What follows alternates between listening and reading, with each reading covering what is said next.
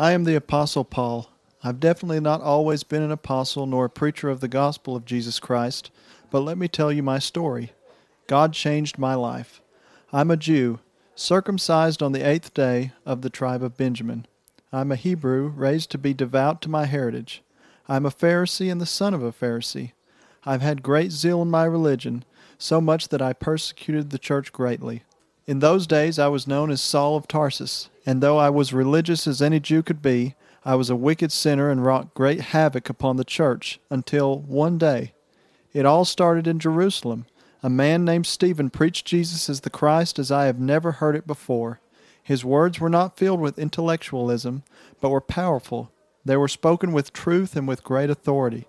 Because I was so prideful, rather than admit he was right, his words enraged me, as well as the other Jews listening. I consented to his death and stood there as men laid their coats at my feet and picked up stones to begin to stone him. I watched as the stones began to crush his body, and he said the most unlikely thing for a man being put to death. He had a look like I had never seen, and before he died, he cried, "Lord, lay not this sin at their charge." I was pricked to the heart from that day, but still continued my persecution more than ever. I remember heading for Damascus with letters in hand. Something wasn't right. I couldn't forget what I saw on Stephen's face and the words that he had said.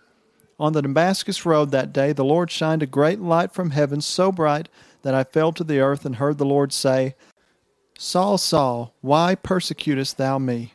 And I said, "Who art thou, Lord?" In that moment, the words and voice I heard changed my life forever. He said, "I am Jesus whom thou persecutest." On that day I was given mercy, although he should have killed me and damned my soul to hell for all I had done, but he didn't. He gave me the greatest gift I have ever been given, a gift I did not deserve, the gift of salvation. Now, everywhere I go, I can't stop telling about this great gift and its availability to all who will receive it.